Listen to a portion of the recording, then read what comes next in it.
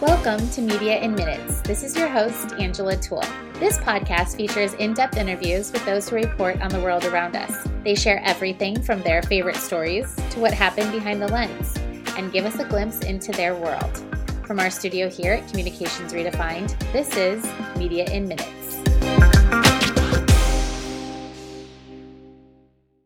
Today, we're talking with Mike DiGiorgio. He is the executive producer of Good Day Rochester on 13 WHAM TV in Rochester, New York. Mike is celebrating 30 years in the industry. He began as a producer, sidekick, and entertainment critic on News Radio WHAM 1180 and has spent the past 15 years as the producer of Rochester's top morning TV news show. Welcome, Mike. Angela, how are you? Great, doing well. Yes, I'm going to jump right in. You have spent the last 30 years in the broadcast industry, which is super impressive. What has helped you stick with it that long? I think I've always liked having my hands in what's going on and keeping very active. You know, every morning, even though I've got a supervisory role, I'm very much in the thick of things as far as writing newscast and gathering content, etc. I like the adrenaline very much. Yeah. I was going to say the idea for me of ever managing has not appealed to me in the sense of hiring, firing, scheduling folks. I'd much rather just be doing it. And we see a lot of people that, stay in broadcast for many years and then eventually switch over to something else. What has kept you loving it?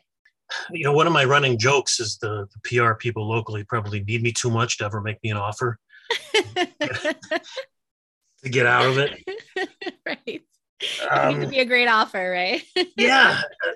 I love doing it. Like I say, 4 hours a morning that we do in our Good Day Rochester is so time consuming and keeping me very busy. I love being part of things as they're happening. Have you always been in Rochester? I have. I grew up around the Syracuse area. For anyone who doesn't know, that's probably an hour and a half from here. Then went to St. John Fisher College here in Rochester. Graduated in 1990 and have been in this market ever since. It's probably a rarity, or at least used to be. Yes. As a morning show producer, we'd love to hear how you plan the show and your thought process as it's coming together. It's a little bit of half and half. You can prepare a lot in advance, which I do in kind of a rough outline form. And at the same time, I can't possibly predict the news of the day. Right. When I leave for the day, I start about 3 a.m. and finish about noon. Okay. What I tend to do, our show, we do 4 hours between our two affiliates. We do 2 hours on 13 WHAM, which is Rochester's powerhouse news station, ABC affiliate, #1 legacy station. Right. That 2 hours, 5 to 7 a.m. is very news intensive, a lot of stories. And from 7 to 9, we do 2 hours on our Fox affiliate. Okay. And that's a little later. That's your features. That's your live on the spot reports. It's a little more Today Showy, Good Morning America-ish. Right. So what I tend to do the day before, and in some cases days in advance, put together a rough outline. I leave the blanks for the news. Here's where top stories of the day are going to go. Here's where interview A is going to go. Interview B is going to go. Interviews I schedule a day in advance, and in some cases a couple of months in advance, depending on when the pitches come to me. Sure. I'm working before I'm even out of bed. I've got to produce each of those 2 hour chunks that I mentioned. Each have their own producer who handle the actual news part of it, right. Laying it out, writing it. 3 a.m. my alarm goes off and I'm looking at a rundown they emailed me while I'm still, in snooze alarm mode. Right.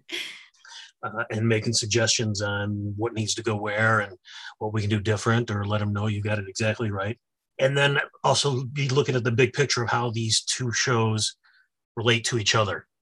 What news items that we're doing in the early part are going to translate over into the 7 to 9. Right. An ongoing story that we need to stay at.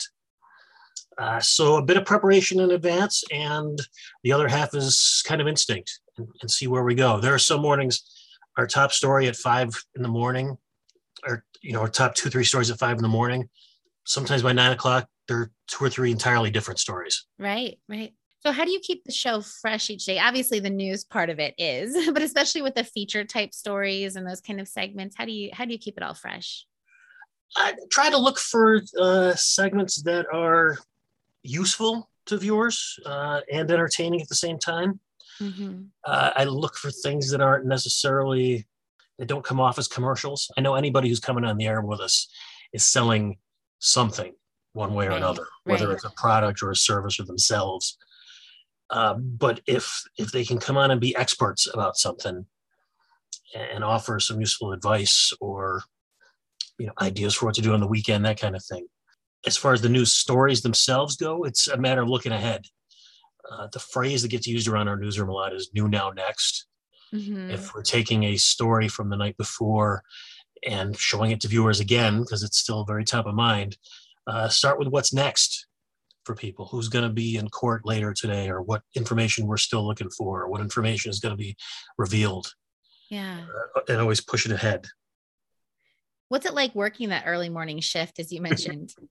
The catchphrase is you don't get used to the hours, you just get used to feeling lousy. Right. It's awful getting, if we could move this to later in the day, that would be great. Yes. Unfortunately, the type of show we do is designed for people to start their day, though, so we couldn't obviously do that. Yeah. An adrenaline rush takes over eventually. We're all by 9 a.m., sometimes a little punch drunk when we Right. finish this. I remember those days. The people who work the dayside part of the news come in and think we just had a lot of fun for the morning. And it looks that way because we do some fun segments. And we're probably acting a little goofy when they get there at 9, but we're punch drunk at that point. Yes. Um, you don't get used to it. Mondays and Tuesdays sleep pattern is entirely different than what it is later in the week. My Friday nap at home, my family knows I'm going to be gone for a while. All right, bye everybody. It's Friday nap time. Preparing for the weekend, right? Yeah, I like the fact that in some cases I'm working with just a smaller crew and can work closer with them. I like that I go in when there's no traffic. I like that I leave when there's no traffic. I like that I've got the day ahead of me to do some things if I'm not too tired. Yeah. But it's also tough because half the world doesn't have my schedule. And I'm not going to get many messages returned to me at 4 a.m. Right. Yeah, that's tricky. Being a TV news producer takes a special kind of personality, someone who can handle extreme stress, not let it phase them. How do you do it? I've had people call me the Iceman before. I think that's probably part of my. It's a compliment, right? Yeah. I always say the viewers don't notice the mistakes as much as we do in-house necessarily. Mm-hmm. Yeah, they'll see a misspelling or something, but they'll forgive that. Keep the presentation in mind, not what should have happened or even what you're picturing is going to happen. Just stay in the moment and do the best you can with what you've got. Not nice. We've got 4 hours to work with. Right. So I always tell myself under pressure that if there was something we could do better at 5, we actually do have, unlike some other newscasts, a second, third, fourth chance to do it. Yeah. Because the story is going to keep evolving. Yeah. As long as you finish on time. Yes. That's always a must, right? That's your deadline. And as long as you start at, the show's going to start whether you're ready or not. Right. But I think people are very forgiving of little things on the air. So I don't dwell on those. Yeah. I always tell people that some of my best training ever with journalism or being on TV is that you can't miss a deadline. I mean, there's a time that you're live, whether you have the story or whatever it is. And that is such a great skill to have through life and then in anything, Yeah. I never think throwing a fit is going to solve anything. Right. I think my coworkers can think of very few instances where I've yelled, and then when I do, they know it's serious. Yes. Yeah. Who is your typical audience? And I'm sure it varies by hour and on both stations. Yeah. I mean, obviously, we're aiming for the 25 to 54. I think we've we're big in all ages. Target audience tends to be women for this kind of show. But yeah, we're reaching out to the 25 to 54s, and I think we're hitting them pretty well. Families, parents, special school is a big thing for us. Things like school closings, education stories, what they need to know before they go out the door are a big thing. So families, very much, or at least head of households who can take what we do and apply it to their families. Sure. I have to ask what it was like, even if we're tired of talking about this, but when the world shut down and you had to still put on a newscast, how did you pivot and change to make that happen? I was one of the ones who had to keep coming in. We sent about half the staff home. I remember even sending our poor intern home because she wasn't an essential personnel anymore, and let her know that, we're going to give you your college credit for this. Thank you. Oh, what an internship, right? Yeah. Our feature reporter at the time, we have somebody who goes out and covers, profile of business, profile on events, things like that. And suddenly there were no events. He had to kind of become the COVID reporter. Oh, yeah. And it was a matter of standing outside a plaza and talking about how they were going to be closed today. There was always news of the day, but he had to change his focus from what he used to do. Our photographers weren't allowed in the building for the most part. So everyone was working with remote equipment. Our reporters were working from home or in the field. Just producers and anchors really were the only ones in the building. And it's slowly evolved so that we've got everybody back. But we know now we've got the technology and the capability to go remote again if we have to. Yeah. And we do as COVID, somebody in the building tests positive and we have to partially go back to shutdown mode again. Yeah. Is there anything you learned? I mean, obviously some of these things, anything you learned or changes you made during the shutdown and with COVID, as it's ongoing, that you will continue going forward? Zoom. I learned how good Zoom and Skype can be. Those used to be emergency backups before COVID. We had the technology to do them. We did some guests by Skype every once in a while, if in advance if they were coming into town, and so we could do an interview with them before that. And now it's standard. We actually still aren't allowing, because of our company's protocols, any guests into the building. Okay. So we're doing a talk show now almost entirely by Zoom. Wow. And we've had to, coach everybody on the other side. The old, Yes. You're muted. Right. Try doing that on the air. That's some pressure. Yeah. What your background is, what your lighting's like. It's not their fault. They're not broadcasters. Right. I had to learn a lot about Zoom as we went to, when we started, the webcam for our Zoom was not routed to go through master control. Oh, wow. Okay. I literally took the cord to the webcam before every interview and walked it over to the anchor's desk and said to the person on the other side, now you're not necessarily going to see them, right? But you're going to hear them. Just keep facing forward. Yeah. Pretend they're there. I couldn't have the anchor who was, designated further away in the studio do the interview because the cord wouldn't reach that far. Right. We're not at that point anymore. That's good. You made advances from there. Yeah, but now I totally could see where Zoom stays with us, and there's going to be people. I hope people come back in person, but I know I've got some regulars who much prefer doing this from home. Yeah, I mean it's less time consuming from them, and right. Yeah, and sitting on our couch and getting up at 7 a.m. Right.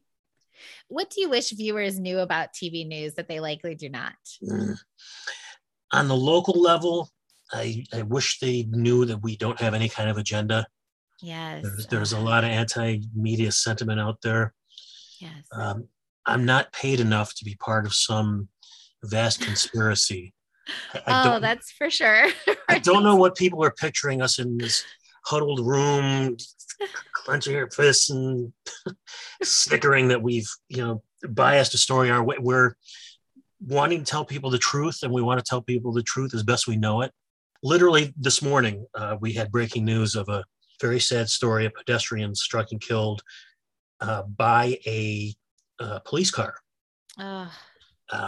And this was unfolding as the morning was going on.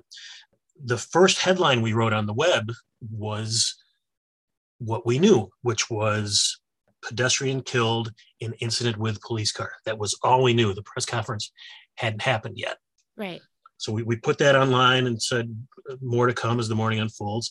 And instantly there were comments from some folks about how we were covering up for the police. What's an incident with a police car? The car hit him. We didn't know that yet. Right. I had no reason to cover for the police. And as soon as we knew what was the case, we changed the headline, we changed the story. We're trying to help people. When there's all the anti-media sentiment, when we're working all these extra hours to cover breaking news and riots and storms and everything else, I hope people know we're trying to help them. We're not up to anything. It's so disheartening and frustrating. Yes. Yeah. I just want to get the newscast on the air and make it as honest as we know it to be. Yep. And then go home to my family. Yep. Just like everyone else.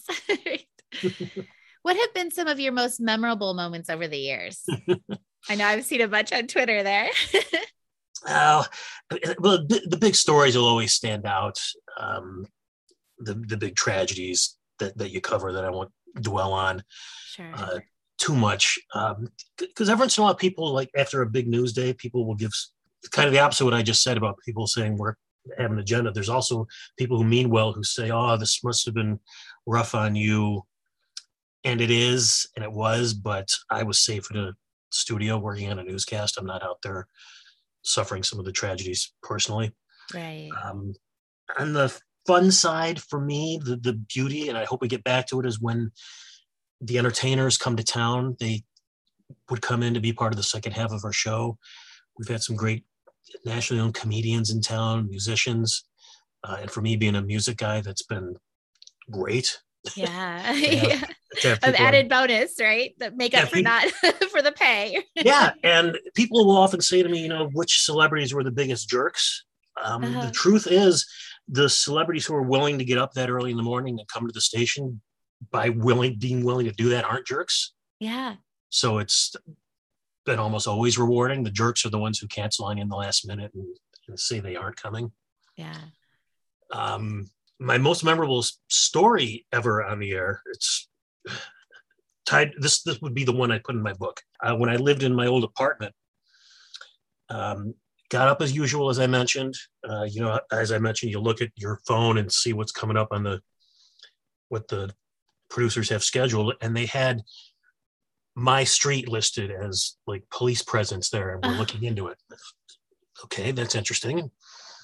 And I look out the window and I see the police car. So I go up to him and I ask, what's going on? He couldn't tell me anything. Yeah. I started to drive to work and I got about a block and I just thought, I shouldn't leave this. So I actually went back. I went back and called work and said, I'm just going to stay here and see what happens. And sure enough, the street got blocked off. And it turns out that I live next door to a psychiatrist and an addictions specialist who was doing drugs with someone who turned out to be a missing person. That person overdosed, died, and my neighbor buried him in the backyard. That all came out later, but I could see all of this unfolding literally from my attic. Wow. As police are digging and looking and the street's blocked off and the other media are not allowed down the street. So I'm also watching and taking pictures and sending them to the station. And I know the other stations how are they getting this? Right. How do they have this? Where is this coming from? And literally at one point, one of my photographers came to like an adjacent yard with a camera and handed it over a fence, turned it on because I don't know how to shoot anything. Turned it on, handed me the camera, and I went back upstairs to my attic. The camera rolling the whole time.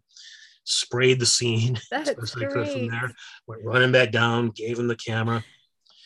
Brought coffee to my crew who were behind eventually the other stations realized when they saw me coming out and bringing coffee to my crew. Right. They knew it. They knew what was going on then.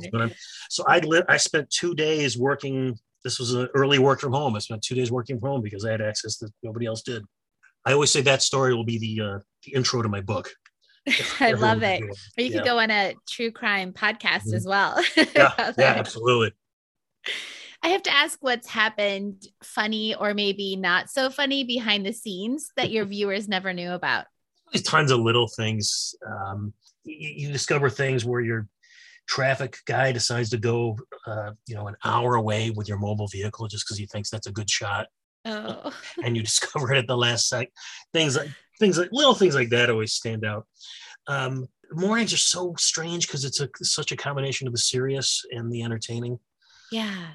Um, And those are hard to mesh sometimes. I mean, I always think another example, and it is when I don't remember the exact crash. There was a bad crash one morning, and when something like that happens, you have to ask your guests. We're gonna have to reschedule it for another day. And Sesame Street Live was in the building to do a segment with us. And I had to go tell them, under the circumstances, it won't be appropriate. We've got this serious story. yeah. The Sesame Street Live actors are only allowed to be entirely in costume, or you can see them coming in as actors, carrying their costume. But there can never be a moment where, Elmo takes the mask off, Okay. talks to you. So I had to have this very serious discussion with Elmo and Cookie Monster, who are just looking at me and nodding, fearful for their jobs that they can't take their gear off. So That's I'm telling this hilarious. horrible, whatever. I don't remember the story, but I'm telling this horrible story, and just, if you understand what I'm saying, Elmo, go ahead and nod. Because they can't talk either, or they would have to talk in. Yeah, it's this weird combination of news and show business that happens all the time. You get stuck doing things like holding the hair for someone who's playing Rapunzel in a play. They Right. came to the station if they're going to make it to the studio. I've had musicians play, and at the last minute, I learned they're lip syncing. Oh, yeah. They hand me a CD, and I assumed it was a backing track.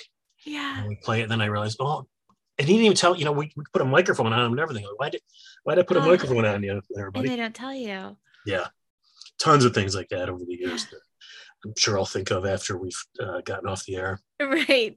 Well, what are some of your pet peeves that working with guests on the show or even with PR professionals? I see the laugh. There's a lot, right? That With PR folks, and I work with great ones, I'd say understand the time difference that we're dealing with. That I work, 3 a.m. till noon. If you send me something afternoon, I'm probably not going to get to it right away. right. And it also means, because of the nature of the show we're doing in the morning, I'm probably also not going to see it till after 8 or 9 in the morning. Right. So you get that. Hey, did you happen to see this from last night? I can only do so much when I sleep. Right. I will look at that eventually. And I understand they've got clients who are demanding. Understand that while maybe you've got the one, I've got 3 or 4 guests coming on with me any particular morning. Right. So I've got to take them one by one, and understand if you're booked already, we don't need to have a meeting. We're all set. Right. Right. You're good to go. You're good to go. And we don't do a lot of questions in advance Right. because of the nature of the show we do. I like it to be a laid back conversational thing. So understand that I'm not going to send you a list of questions ahead of time, because we just want your natural reaction. Nothing rehearsed. And make sure your client wants to do it. Every so often you get somebody on the air, you get a feeling somebody pushed them into this. Mm-hmm. They sound very rehearsed or not aware of what they're doing, or they'll ask, when does this air? And it actually, just did. Oh, goodness. Where you can tell somebody in the office thought this was a good idea, but make sure your expert and your spokesperson also thinks that. Yeah. Yeah. And it'll be That's much great better. advice. Yeah. Before we go, I have to ask, you mentioned being a music lover, and I saw through Twitter that you're also a Beatles fan. So I have Yeah. a beloved aunt who recently passed away, and she was an Oh. extreme fan as well. And I haven't watched the new Disney Plus series yet. I'm not as much of a fan. So should I? She would have loved it. I'm Okay. sorry to hear about her loss. I would recommend to anybody who's not a Beatles fan, pick an hour or two of it to watch. It's 8 hours long. Wow. It's Okay. fascinating to see the behind the scenes stuff and see stuff develop. Even for me, I'm glad it was in 3 parts. I needed to watch it with some breaks in there. Yeah. It's great to watch the creative process and some history being made. And maybe you would get hooked on it. But I would not, don't start it thinking you're going to watch all 8 hours. And start with the first 1 or 2 hours. Or is there another part that's You could jump in anywhere, honestly. okay? I know it's on demand. You can start it from wherever you want. Maybe watch part 3 because that has the famous performance of them up on the roof. Okay. So at least if you're not into the behind the scenes stuff, you do get the music. Sounds great. Yeah, that's what I do. Thank you for that advice. Sure. It was wonderful having you on today, and I hope to work with you in the future. Yeah, let me know, Angela. It's been a lot of fun. Thank you. You can find Mike on Twitter at Mike DiGiorgio13 and check out his work at 13wham.com and live on Good Day Rochester. That's all for this episode of Media in Minutes, a podcast by Communications Redefined. Please take a moment to rate, review, and subscribe to our show. We'd love to hear what you think. You can find more at communicationsredefined.com/podcast. I'm your host, Angela Toole. Talk to you next time.